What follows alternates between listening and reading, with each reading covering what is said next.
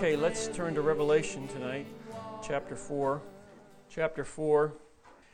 Now, next week, we're going to be moving into chapter 6, dealing with the seals, the seven seals, and not so much showing you any particular revelation from any of the seals, because they are what they are. But I want to show you some parallel things moving in Revelation. I don't know if we're going to have the class here, and I'll use the board, or we may go upstairs, and I might have these on a flip chart. I'm not sure yet. But if you're able to see the parallel chapters in Revelation, that will help you see and determine what's going on with the tribulation and the wrath of God. Two different things here. So we'll hopefully look at that, and I'm going to put it more in an outline form to understand those chapters as a whole relating to one another. And then if the Lord has me go back and deal with any particular thing there in some of those chapters, there's probably 4 chapters, and we'll do that later on.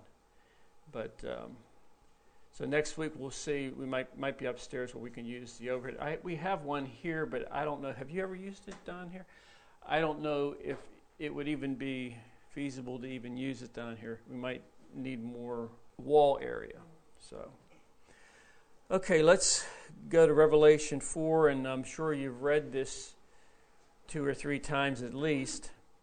But whenever you go back in Revelation chapter 1, you see that John in verse 9, he says he's in the Isle of Patmos for the word of God and for the testimony of Jesus Christ. And then he says in verse 10, I was in the Spirit on the Lord's day and heard behind me a great voice as of a trumpet. And then he begins to turn around and he sees Jesus, the resurrected Christ. He sees the glory of the Lord.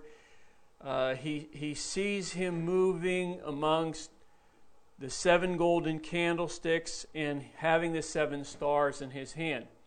So when you see chapter 1 there, you see John in a particular place. He's in the Spirit, but it doesn't define where he is because we don't know. But what we do know is when we come to chapter 4, verse 1, he is taken from the place that he was to another place. Let's read verse 1. After this was all the different things that the Lord showed him to the letters to send to the different churches. So after this I looked, and behold, a door was open in heaven.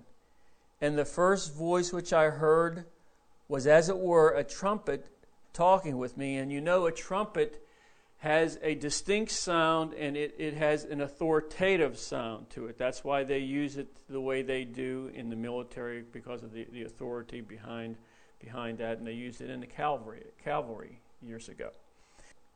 Talking with me, which said, come up hither, and I will show thee things which must be hereafter. So when he says come up hither or come up here, John is being translated from where he is to another spiritual place different than the place he was before. And immediately I was in the Spirit, and behold, a throne was set in heaven. So in this verse, you see this word where it says, verse 1, come up hither, and up there is in the Greek, and it means to move to a higher place. And that higher place, we always think, well, maybe I shouldn't say we, I always relate to a higher place. Is let's say you are here. This line represents a place. And a higher place would be here, a line above it.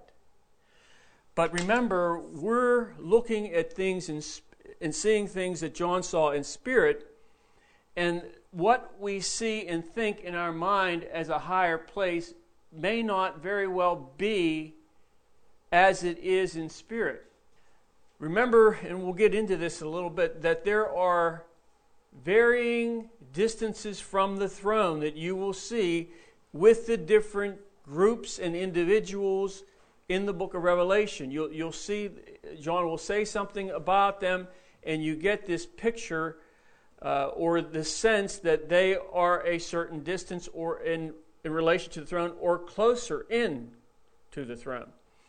And so whenever he says, come up hither or come to a higher place, that higher place, as I said, may not be as we think. It may be, he may be speaking of a place closer to the throne itself, because that would be a higher place. For example, let's say we are standing here, and just for our purposes here, in the back of the room, we'll illustrate that's where the throne of God is.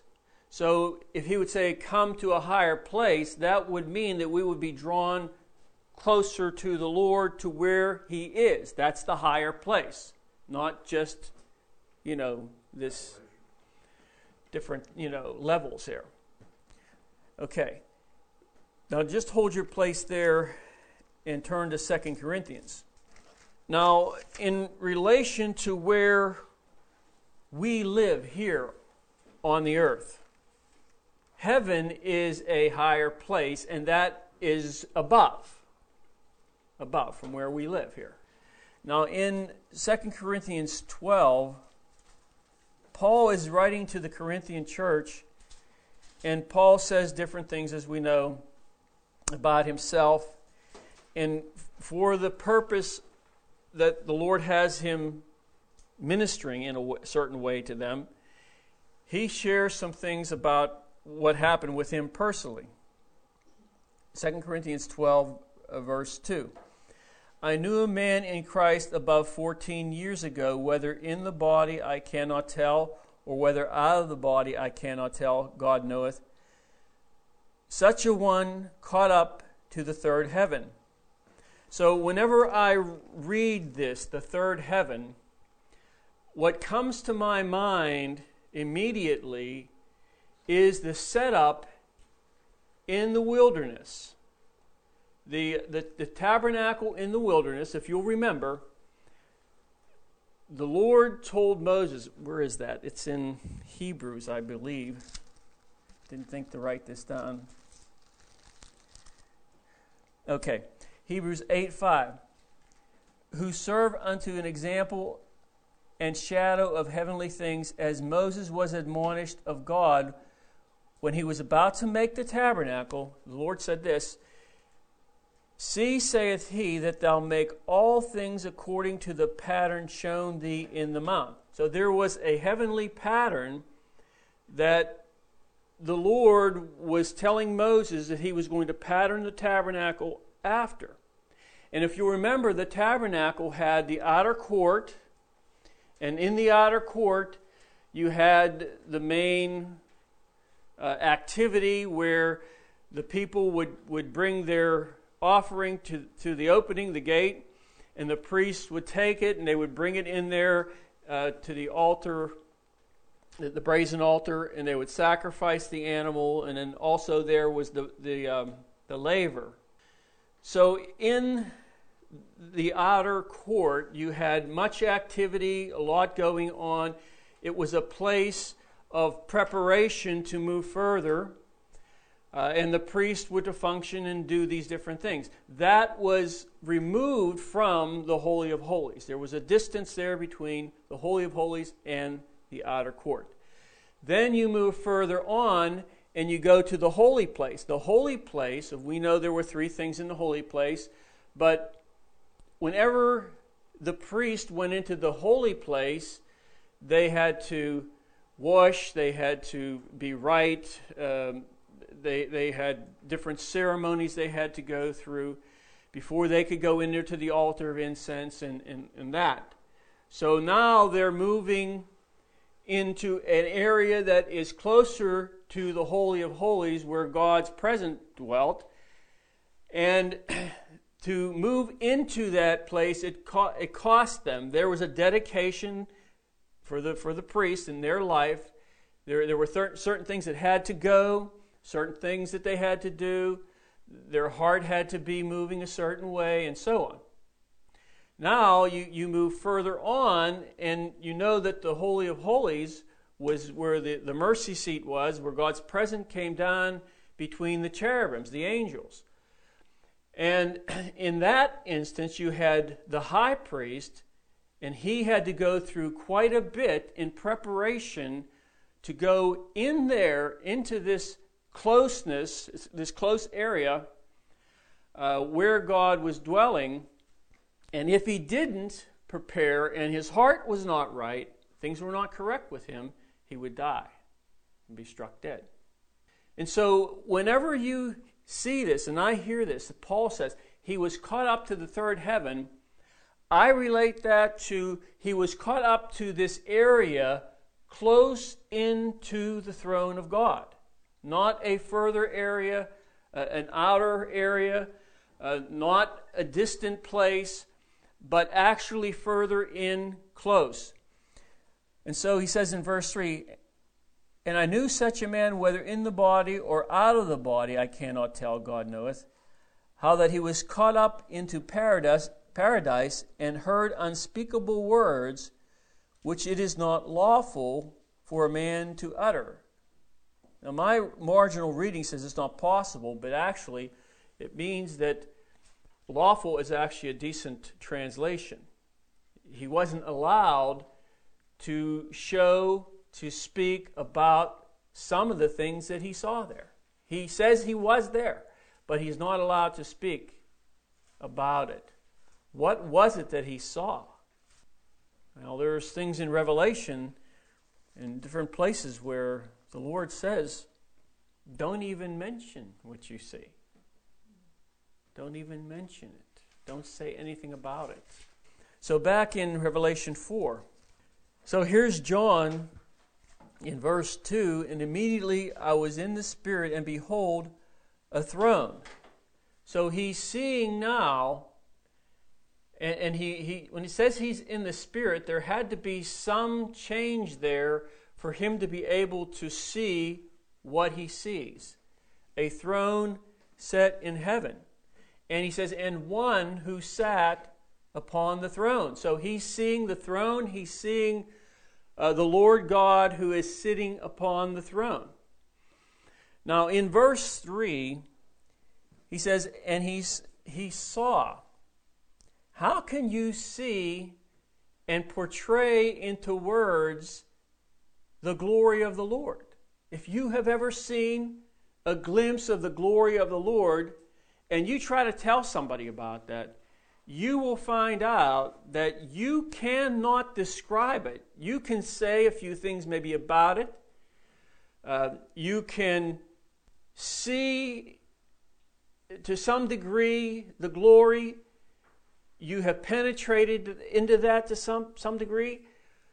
But to actually tell someone about it, and I'm not talking about people in the world, even Christians, how do you describe that? How do you put things into words? And the words themselves cannot portray that which you see. So here's John caught up to the third heaven, if you will. He sees a throne. And he sees one who is sitting on the throne. So John now, here he is. The Lord has his attention. I could just picture him. And he's going to begin to describe what he sees. And I'm reading this and I'm saying, this is lost upon me to a great degree unless that happens to me. But see, I like the Lord because he can, in spirit, do something for you and I that is very special. So we don't have to be caught up before the throne of God. We can catch something in spirit and know that we know that we know that we're seeing something even though we don't really understand what we're seeing. But still, there is something here that says amen to this. Amen. And so he says, and he that sat was to look upon like a jasper and a sardine stone. Or sardine, however you want to pronounce it. Now, the jasper stone, if you would actually study that, you would find out that that stone comes in multiple colors, red, brown, pink, yellow, green, gray, white, and different shades of blue and purple and so on. And it was one of the favorite gems in ancient times. But primarily this here, when he says here, a jasper, he is primarily speaking of a clear white stone, and that stone is mentioned on the breastplate of the high priest. And that's, remember, the high priest had a breastplate, and on the breastplate there were, and then of course here, there were 3 rows of 4 stones in a row, 12 stones, each having one of the tribes of Israel written upon the stone. And this one here, of course, applies to Benjamin. And the sardine stone here was the first one. Let me see. In the high priest's breastplate, the sardine stone was the first stone in the first row. And the jasper stone was the last stone in the 4th row. So the order here in Revelation that John is seeing, he's only seeing the two stones. He's seeing, and this is how I'm seeing this now. I don't know if the first stone would be this one here, because Hebrews read from right to left. So we would normally think it would be this stone, but it very well may be this stone. So we'll do it this way. So this is the first stone, and this was the last stone right here. Okay? And the interesting thing here is the sardine stone, as I said, is a 4th stone, but it is a bright blood red stone. And I couldn't help but to think, you have the blood red and the white, the Alpha, the Omega, speaking of Christ, speaking of the Lord. And as I said, the order here was reversed. The red stone points, I believe, to the shed blood of Christ, and the white stone points to his purity, his power, his authority, and so on. But mainly the purity involved there. So then he goes on, and he says, and he that sat was to look upon like a jasper and a sardine stone, and there was a rainbow round about the throne in sight like unto an emerald. So in the rainbow, as you know, is seen a multitude of colors. And these colors come from the light spectrum. So you know this, I'm sure, that different wavelengths of light will produce different colors. Now this is applying to the visible light spectrum in this physical world. But let me ask you this. What about the glory of God? Hold your place and turn to 2 Corinthians 4. How many colors are there? Does anybody know? I don't think there's a number to count. I mean, you can have such a varying shades that you could probably... I know your monitor, they used to be 256. Now they're, 12? Even your TVs are 12, 80? Okay, so that's giving you more different shadings of everything. The more pixels, it's more clear or clearer. In 2 Corinthians 4, verse 6, for God, who commanded the light to shine out of darkness, has shined in our hearts to give the light, this is what I want you to see here, to give the light of the knowledge of the glory of God in the face of Jesus Christ. To give the light of the glory of God. How much and of what type of light is seen around the throne? See, we're not talking about a physical light that comes from the sun here. We're talking about the light of His glory, the glory of God. And when John here says he sees a rainbow, it's unlike any rainbow that we could relate to, because we're relating to different wavelengths of light casting or making different colors. But the light of His glory is not limited to that, and it is much, much greater than that. Now turn to Revelation 21, verse 23. And the city had no need of the sun. So what are these people going to do? They call themselves sun worshipers. That, they love the beach. They're going to, that's where they want to live. That's where they want to spend their entire life. That's where it is. There's nothing better ever than that. And God says, hey, it's going to be gone.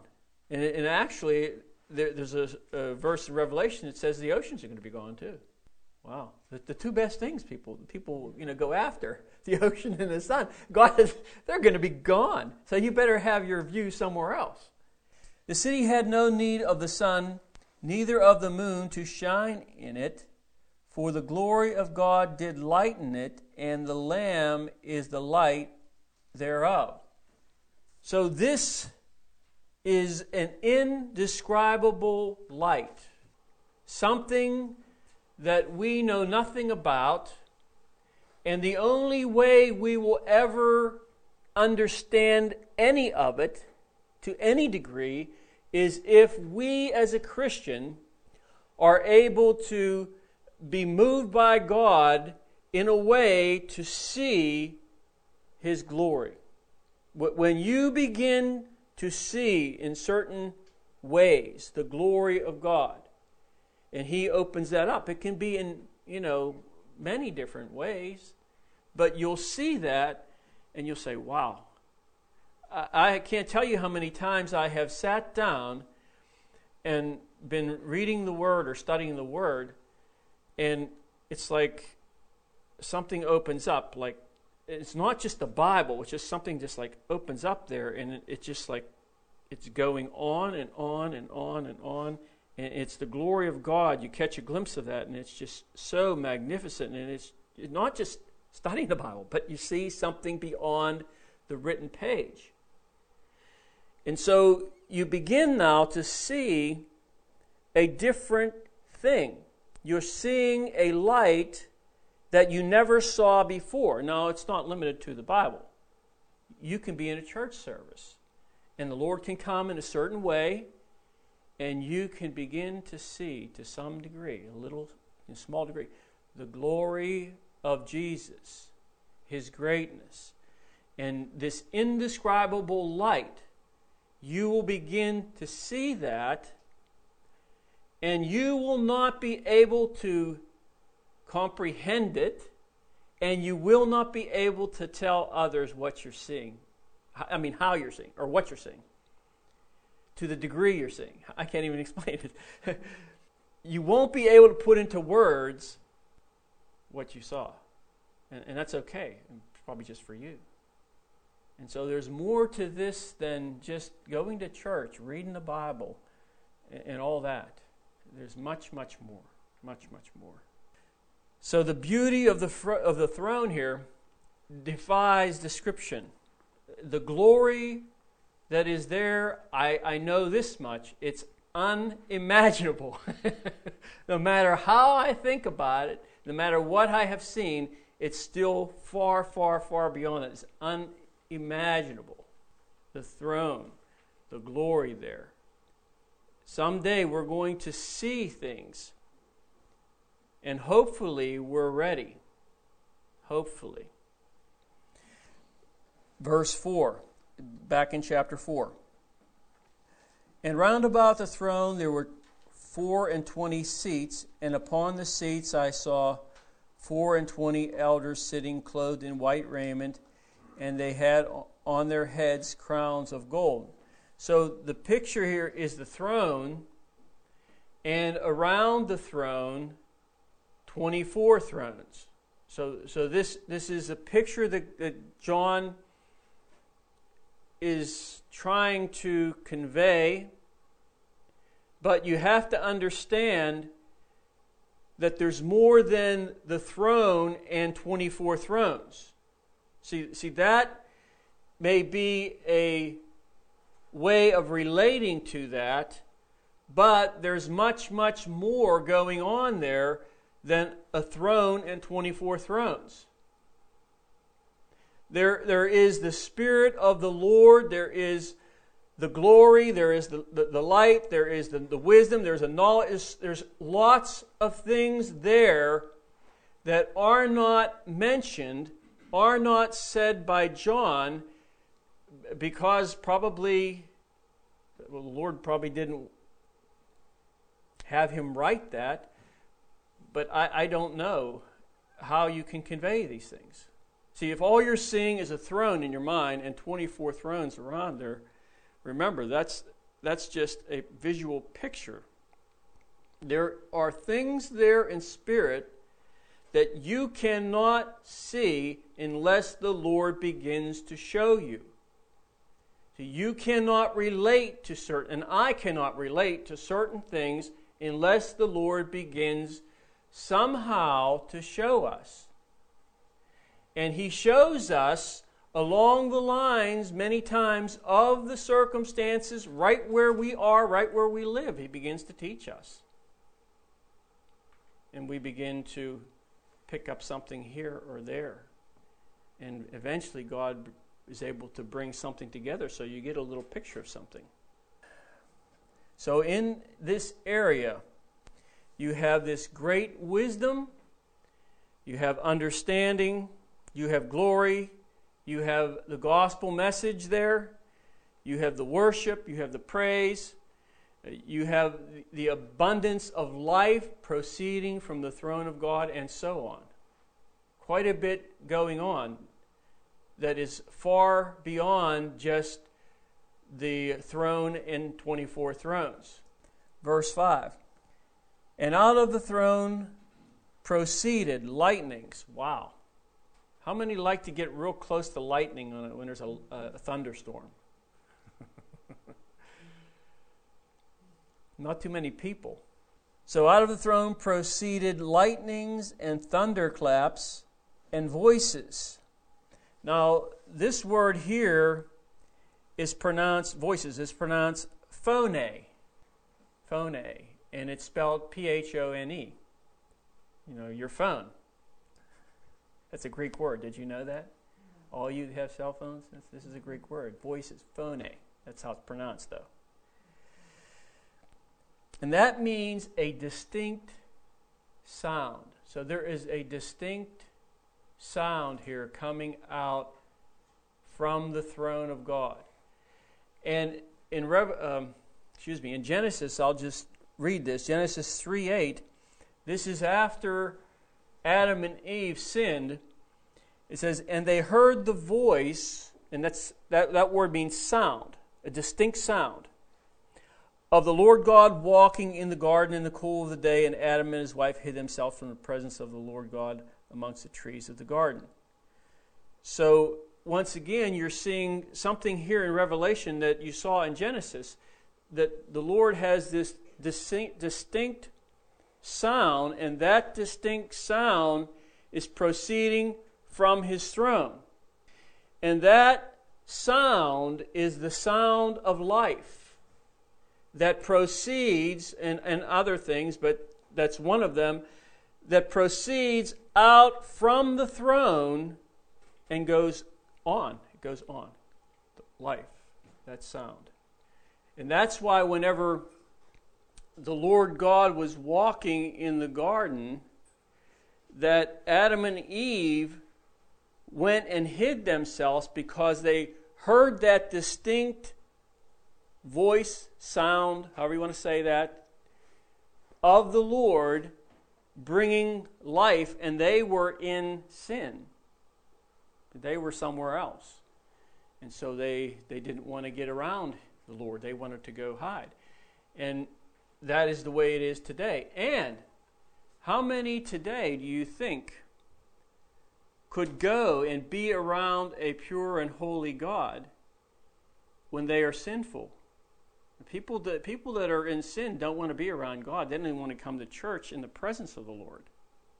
So they'll go and they'll hide somewhere. It's same thing. But that distinct sound comes even in church. If you can hear it, God's sound distinctly comes. Here it comes, proceeding from the throne of God, I believe. And then he says, from the throne proceeded lightnings, and I say thunderclaps because that's another way to say it, and voices from the throne. Hold your place, turn to Exodus chapter 19. See, the heart that is pure. What's it say in the Beatitudes? Blessed are the pure in heart, for what? They shall see God. Okay. So purity of heart will be one of the necessary things for a person to move closer to the throne of God. That is why those who have an impure heart will stand a distance from God. And you see this all the time. The Lord wants to draw people close to Him, and because of the impurity of their heart, they do not move toward Him. They will move away from Him. And so the invitation is there for all. But you know that those that do not want to get close to God here and now will not want to get close to God then. There will be a distance, I believe, because of where they are spiritually. But in Exodus 19, verse 16, and it came to pass on the third day in the morning that there were thunder and lightnings and a thick cloud upon the mount, and the voice of the trumpet exceeding loud. Doesn't that sound familiar? What we're seeing, a couple of these things in Revelation. So that all the people that was in the camp trembled. And Moses brought forth the people out of the camp to meet with God, and they stood at neither part of the mount. And the Mount Sinai was altogether on a smoke, because the Lord descended upon it in a fire, and the smoke thereof ascended as the smoke of a furnace, and the whole mount quaked greatly. And when the voice of the trumpet sounded long, and waxed louder and louder, Moses spoke, and God answered him by a voice. And the Lord came down upon Mount Sinai on the top of the mount, and the Lord called Moses up to the top of the mount, and Moses went up. And there's another scripture here in the Old Testament that says that when the children of Israel saw the Lord in the mount, they stood afar off, and they said, Moses, you go speak to the Lord. Well, why did they say that? Why weren't they interested in at least drawing a little closer? Because of where they were. Their hearts, where they were living, their impurity of life kept them from drawing close to God. Just like our impurities, if we're going to live in sin, if we're not interested in the Lord purifying and cleaning us up, that will keep us a distance. It doesn't matter how many times a person comes to church. It doesn't matter if they're friends with a pastor. It means nothing. Their own heart will keep them at a certain distance until there is a change and they can be brought closer. Back in Revelation 4, verse 6, or let's finish verse 5. And out of the throne proceeded lightnings and thunderings and voices, and there were 7 lamps of fire burning before the throne, which are the 7 spirits of God. The 7 spirits of God are before the throne. Those spirits in an individual will enable them to begin to move closer. Verse 6, and before the throne there was a sea of glass like unto crystal, and it's as transparent glass. And in the midst of the throne and round about the throne were 4 beasts, or the actual translation should be, for our purposes, much better, four living creatures full of eyes before and behind. There's the great wisdom, understanding, seeing. They're portrayed in the four living creatures with eyes all around. Turn to Ezekiel 47. So he mentions here in this verse that there was a sea of glass like unto crystal. In Ezekiel 47:1, afterward he brought me again unto the door of the house, and behold, waters issued out from under the threshold of the house, eastward.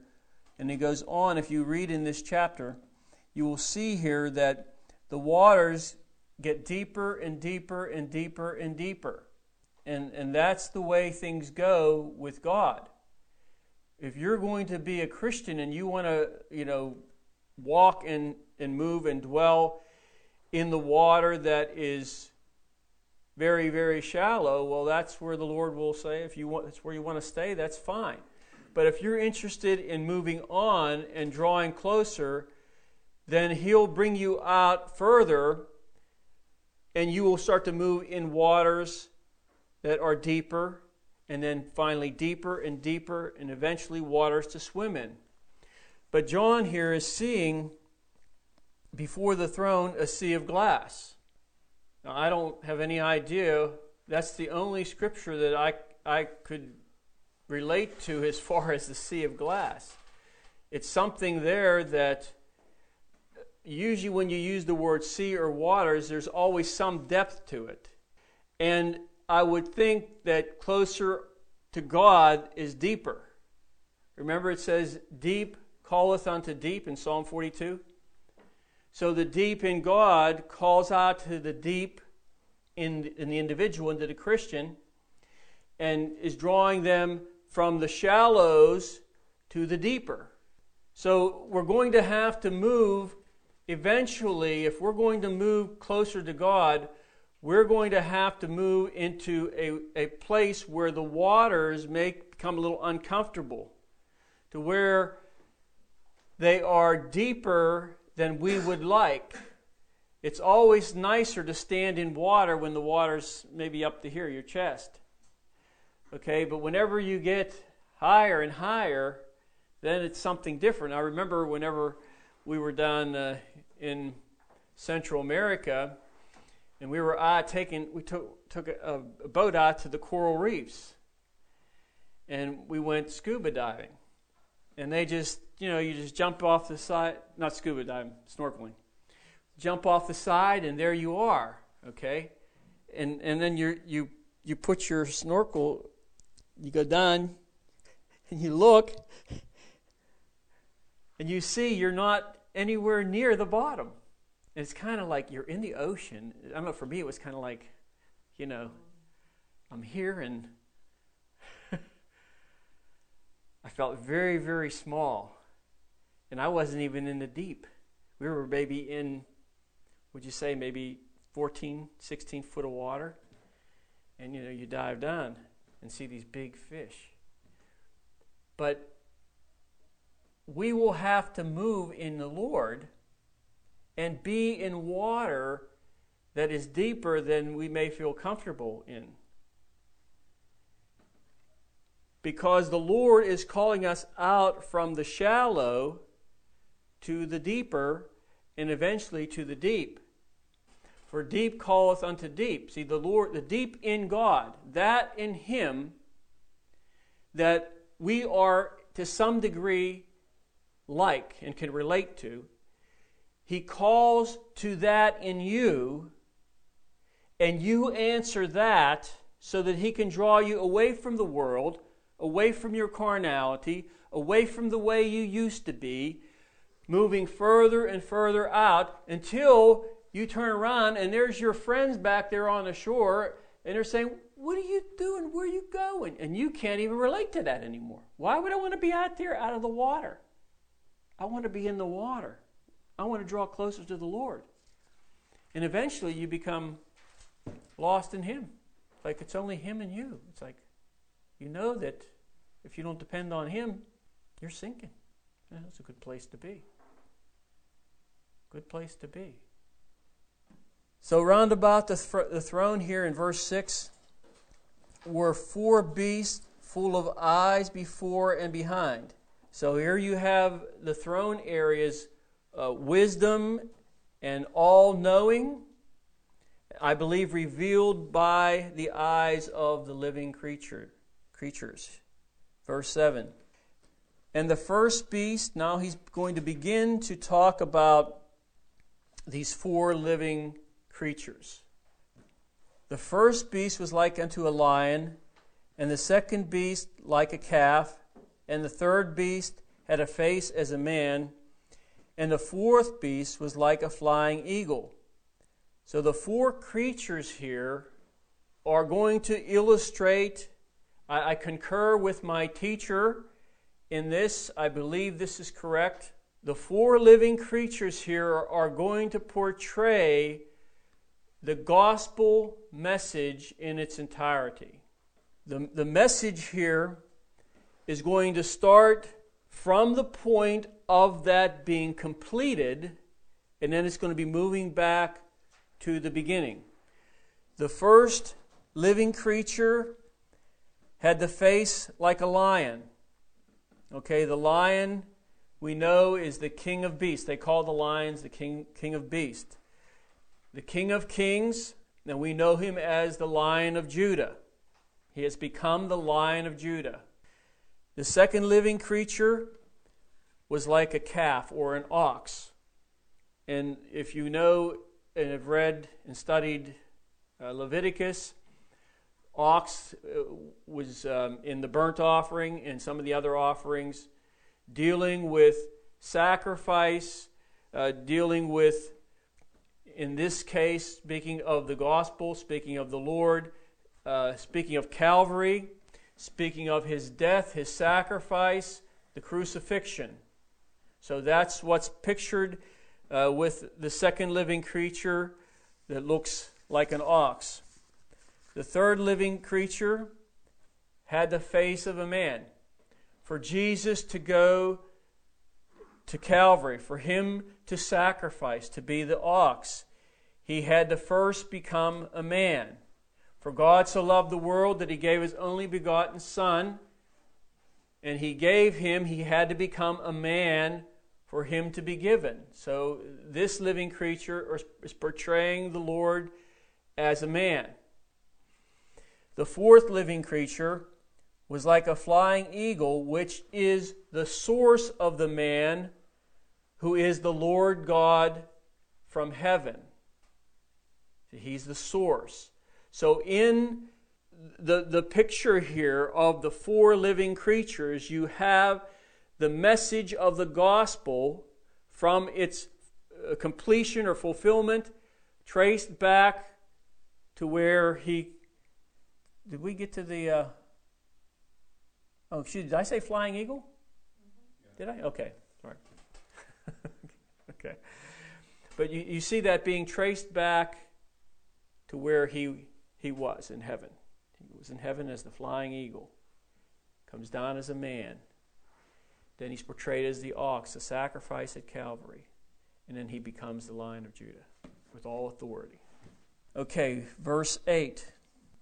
And the 4 beasts had each of them 6 wings about him, and they were full of eyes within. So you see once again he's talking about these eyes, and in the eyes are the wisdom, the all-knowing and all-seeing, and the great knowledge at the throne, the great revelation seen at the throne. Now turn to Isaiah chapter 6. So in Revelation 4:8, you see the 4 beasts. Each of them had 6 wings about him. In Isaiah chapter 6, verse 1, in the year that King Uzziah died, this is Isaiah saying, I saw also the Lord sitting upon a throne, high and lifted up, and his train or his skirt filled the temple. above it stood the seraphims. Each one had 6 wings. See, just like we're seeing in Revelation, but here in Isaiah, you see something else. They had 6 wings. With 2, he covered his face, and that's, I believe, portraying humility before God. With 2, he covered his feet, and that's referring, I believe, to reverence toward God.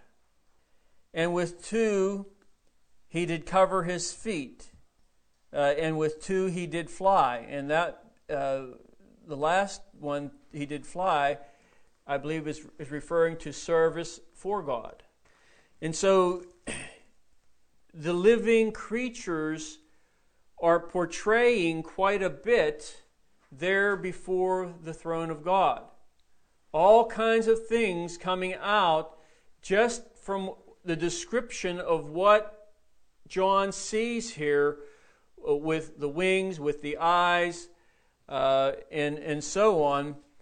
Quite a bit of revelation and knowing and understanding, all that there before the throne of God. Before the throne of God. Verse 3. Isaiah 6. I didn't finish. Excuse me.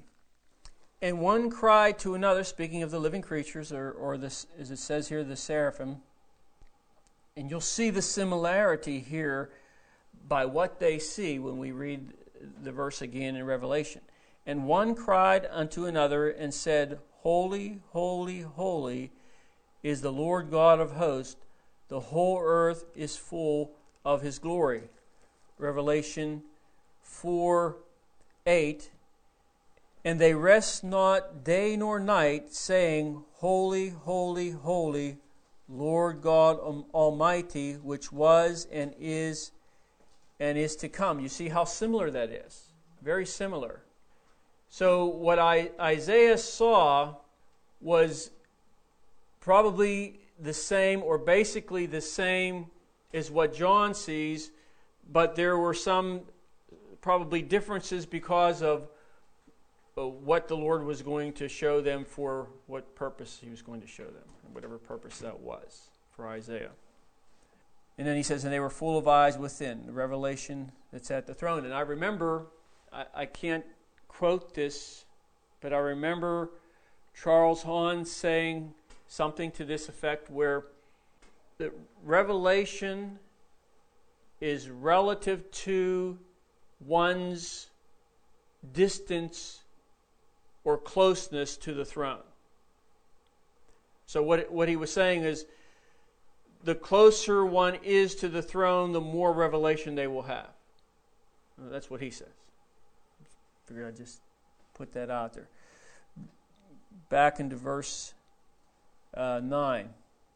Now, the praise here that we're seeing in verse 8, or the worship, whatever you want to say, seems to be based upon the living creatures realizing the message. See, they are portraying the message, and they realize the message, even though they aren't partakers of it in salvation, but they realize the message. And that prompts a response from them, and they say, Holy, holy, holy, Lord God Almighty, which was and is to come. Verse 9. And when those beasts, or the living creatures, give glory and honor and thanks to him that sat on the throne, who liveth forever and ever, the 24 elders fall down before him that sat on the throne, and worship him that liveth forever and ever, and cast their crowns before the throne. Now, I wanted to look this up, and I think, but I am not sure about this, that this is a present participle here. In other words, what they say is a continual thing that's coming out from them. And that is a truth that is constant. I mean, even for us, we can say Jesus is Lord with our mouth. But there is to be a saying or speaking constantly from our spirit, not necessarily with our mouth, but with our spirit, Jesus Christ is Lord. Jesus Christ is Lord. It's the same basic thing. That happens with us. That happens here. They say, verse 11, and this probably was audible, Thou art worthy, O Lord, to receive glory and honor. But remember, that which is audible is coming out from the heart that is saying that. Worthy to receive glory and honor and power, for Thou hast created all things, and for Thy pleasure they are and were created. So one thing seen in worship here, and you'll see this in Revelation, one of the things seen in worship is that there is no need for individuality. Individuality is not in worship. See, worship deals with God. It doesn't matter who it is. You know, let's just move on. Remember last week, and I talked about this, that there is an area around the throne that is a vast, vast area. We don't know how big it is, but it is a huge, vast, large area. And there are those mentioned in Revelation that are in varying distances from the throne. For example, in chapter 4, verse 2 and 3 that we read, it pictures God the Father being on the throne. Turn to 7. Revelation 7:17. Here you have, for the Lamb which is in the midst of the throne shall feed them. So there you have Jesus pictured in the middle of this area. It says here the midst, that means an area in the middle of a larger area. And then in chapter 4, verse 4, which we read, you see the elders in seated upon 24 thrones, and they are close up to the throne. The 4 living creatures are a little further out than the elders. Then you have in chapter 7, verse 9, the great multitude. And they are in a removed area farther out from this close area that we just mentioned. They're further out away. And then in 7:11, you have these angels that are standing round about in a further area out from the living creatures. Somewhere out past where the living creatures are, you have these angels.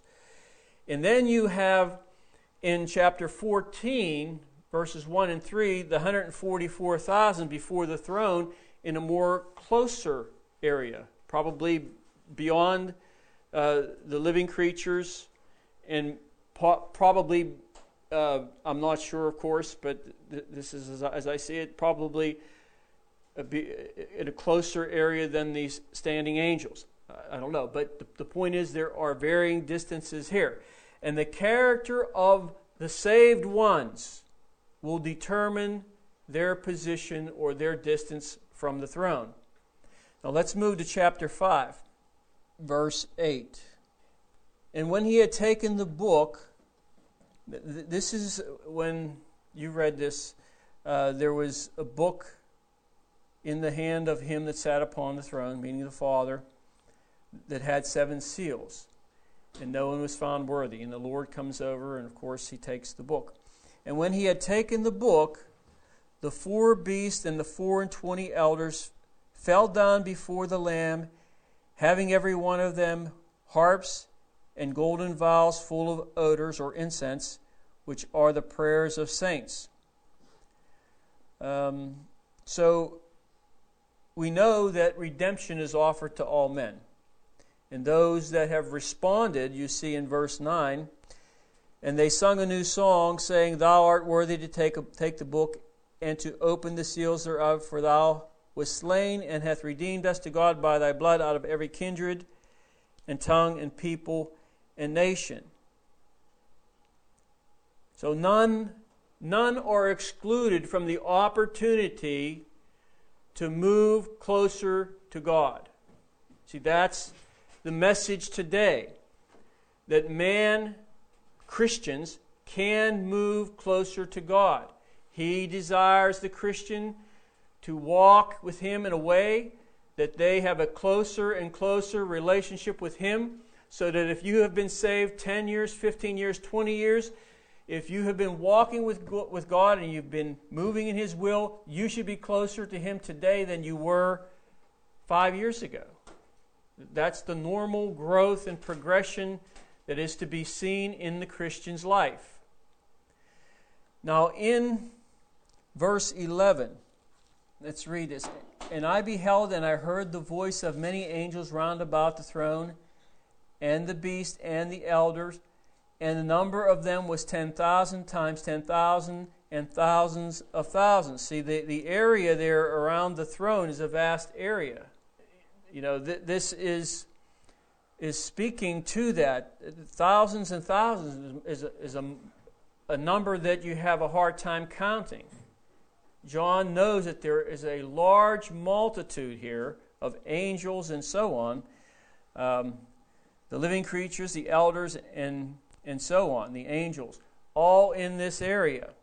Now, go to chapter 7. We're going to jump around. Verse 9.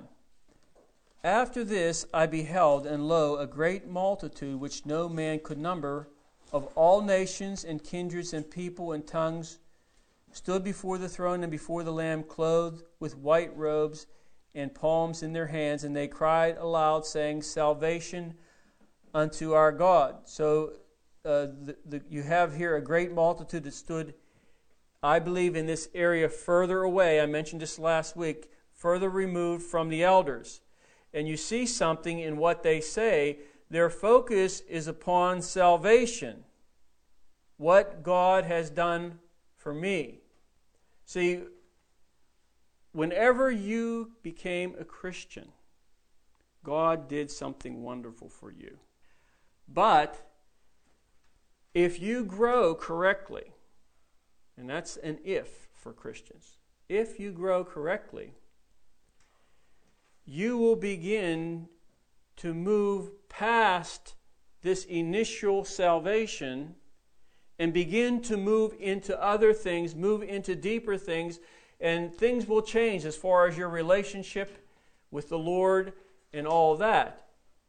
And you will develop a testimony because of what the Lord has done in your life. And so your speaking and your praise will not just be salvation unto our God. It's going to be a testimony with some substance. See, what the Lord did for you personally. It's going to change you. Now, I want to say this about worship. Worship, when you go and you see here, and maybe we'll look at this. Let's just turn back a minute. I can find it. I can't remember where it is.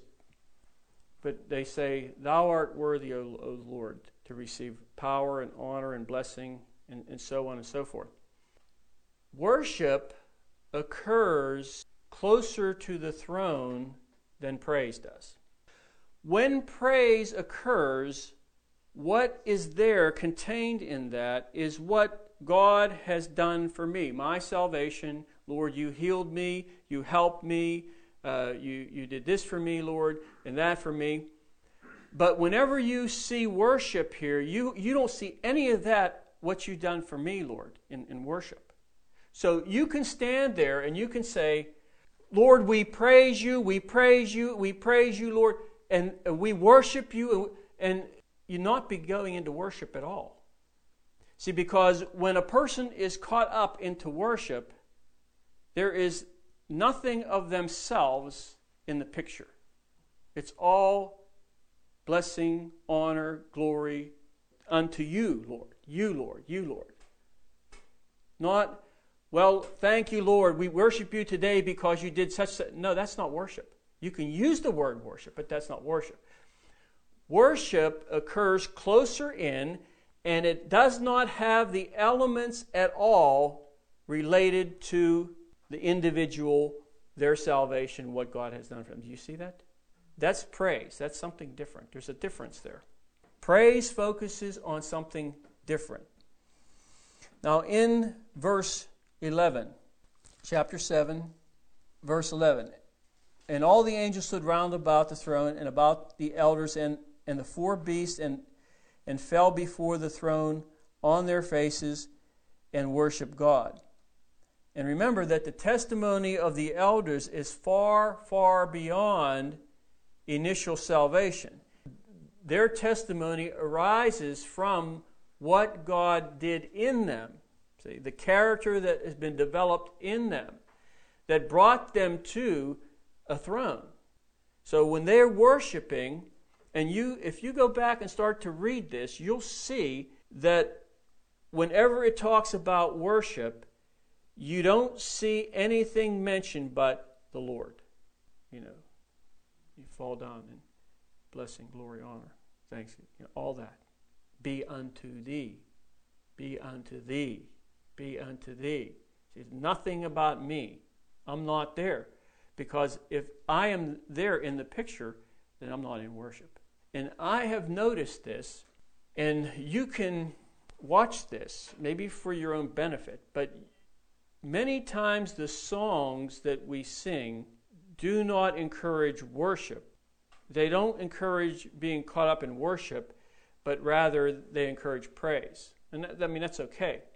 So to be drawn into worship, you have to have your heart in such a way where, like some of the songs we sing, we just sang Sunday from Job, the Lord giveth, the Lord taketh away.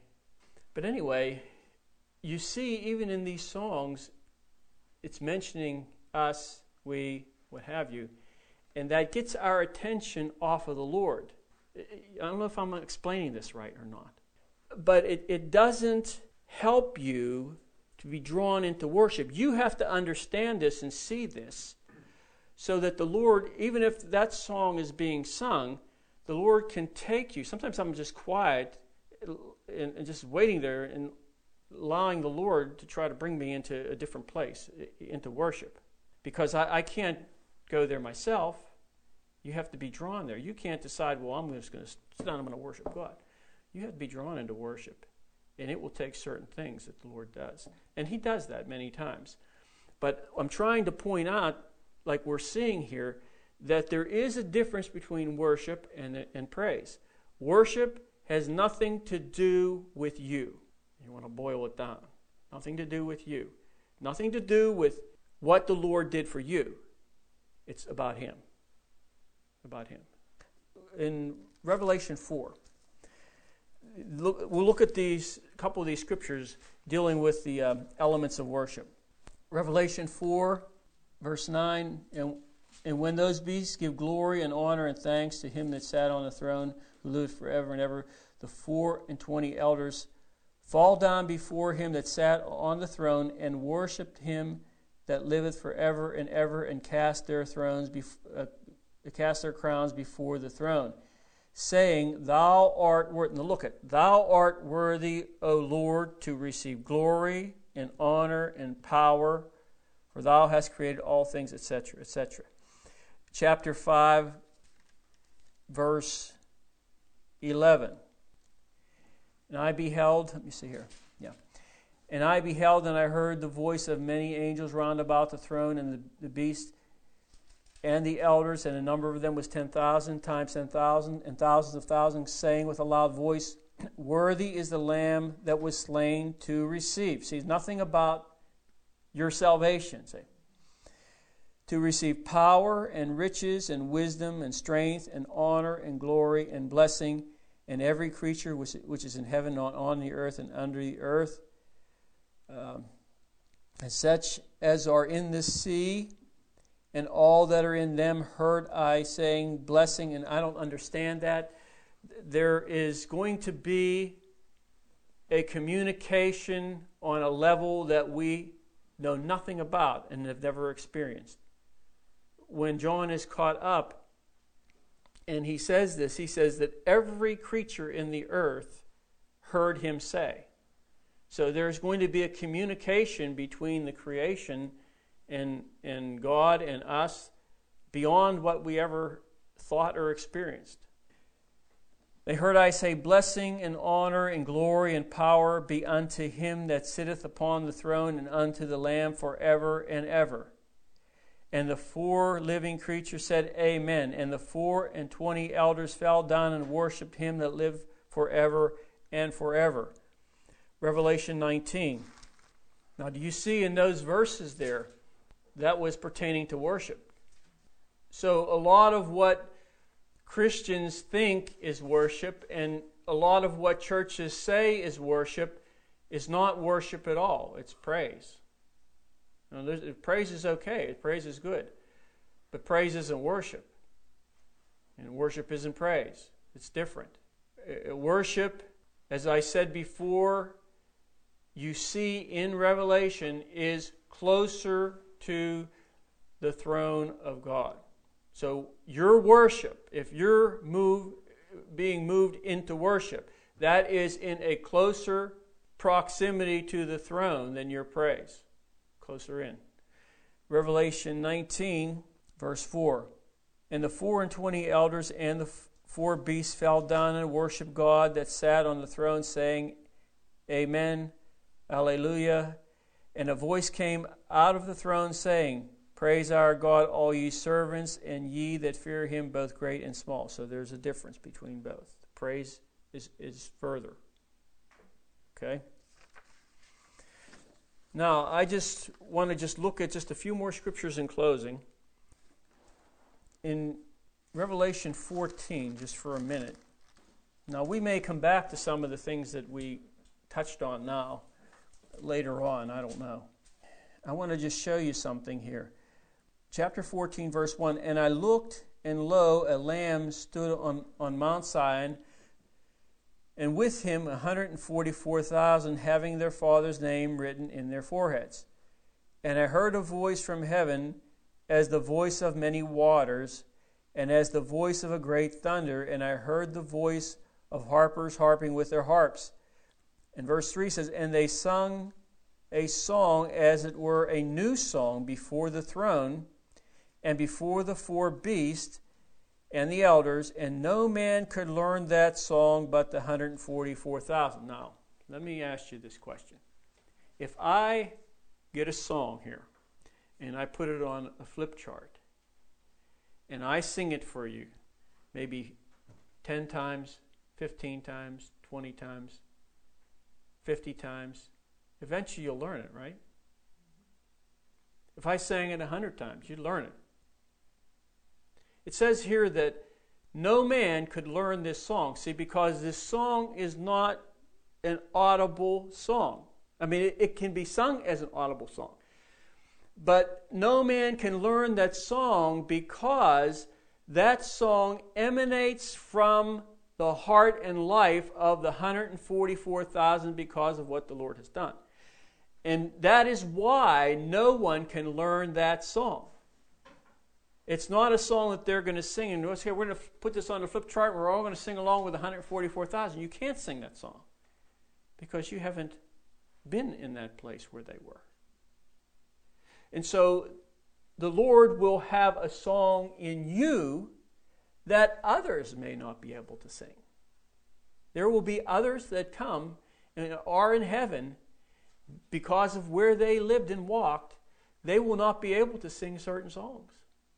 They just won't. It doesn't matter how many times they hear it, they will not be able to sing it. They may see it, they'll never be able to have that same sound.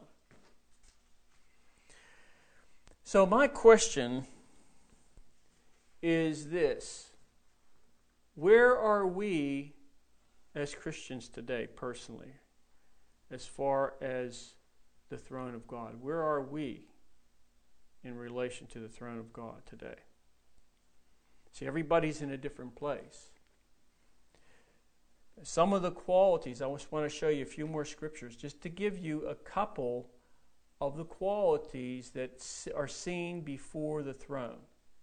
See, and we talked about the seven spirits. You know that's being at the throne of God, before the throne of God. But in Revelation 3:20, these are some of the qualities that are to be in those, or not are to be, they will be in those that are there before the throne in a very close, to some degree. I don't know. You say these things and then you say, Lord, am I right or am I wrong? I don't know.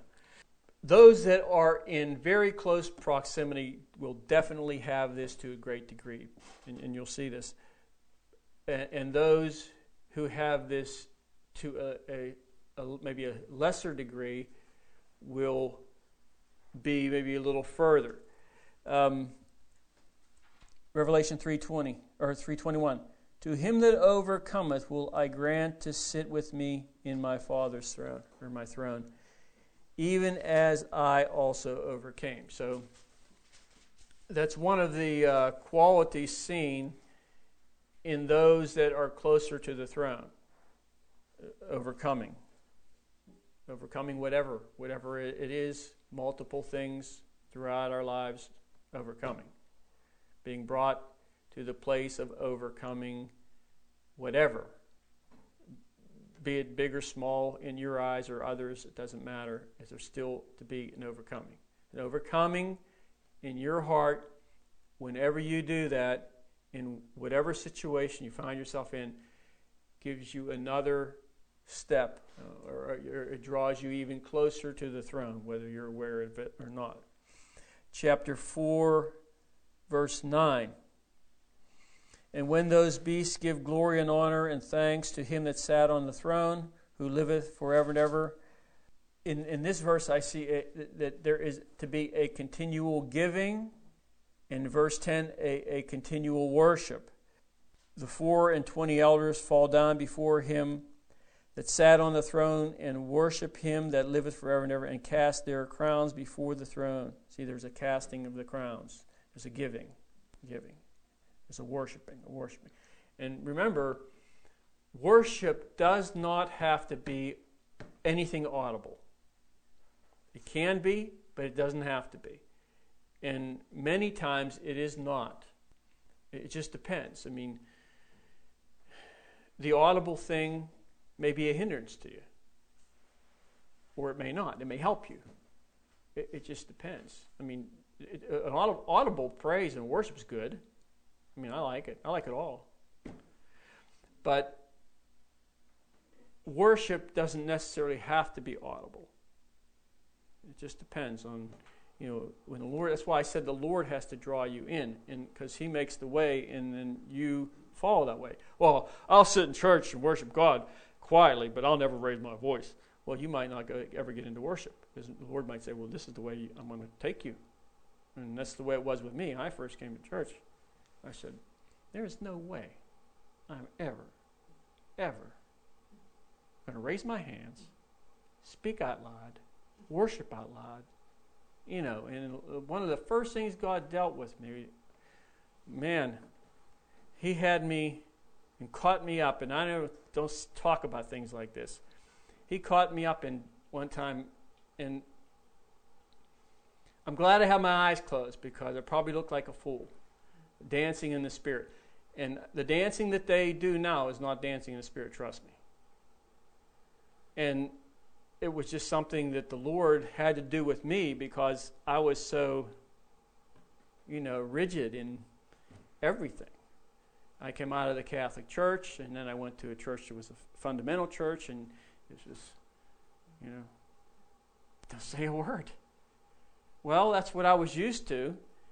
And so the Lord, He saw that. He said, okay, that's fine.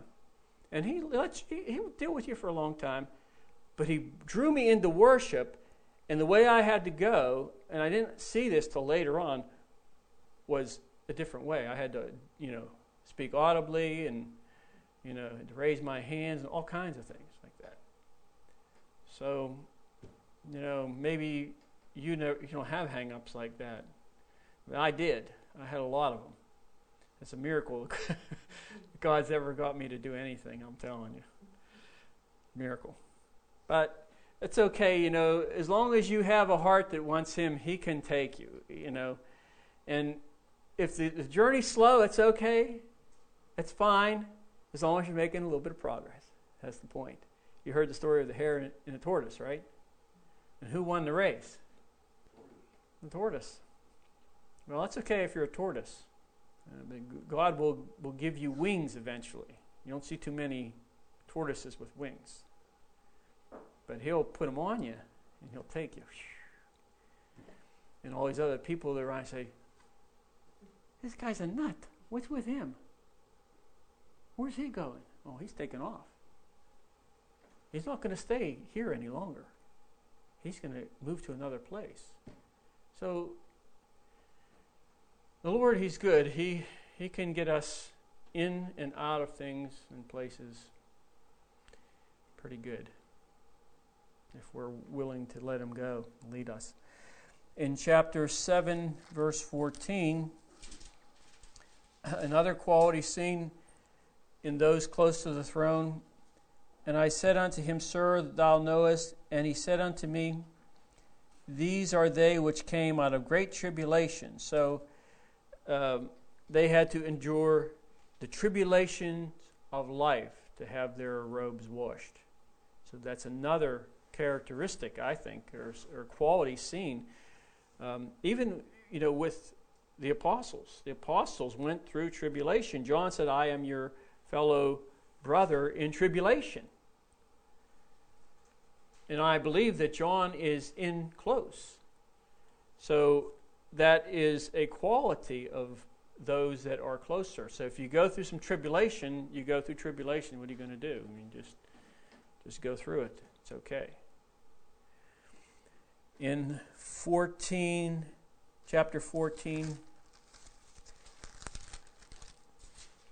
verse 3, and they sung as it were a new song before the throne and before the four beasts and the elders, and no man could learn that song but the 144,000 which were redeemed from the earth.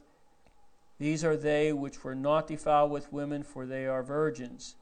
And the point I want to make here is that they were not defiled.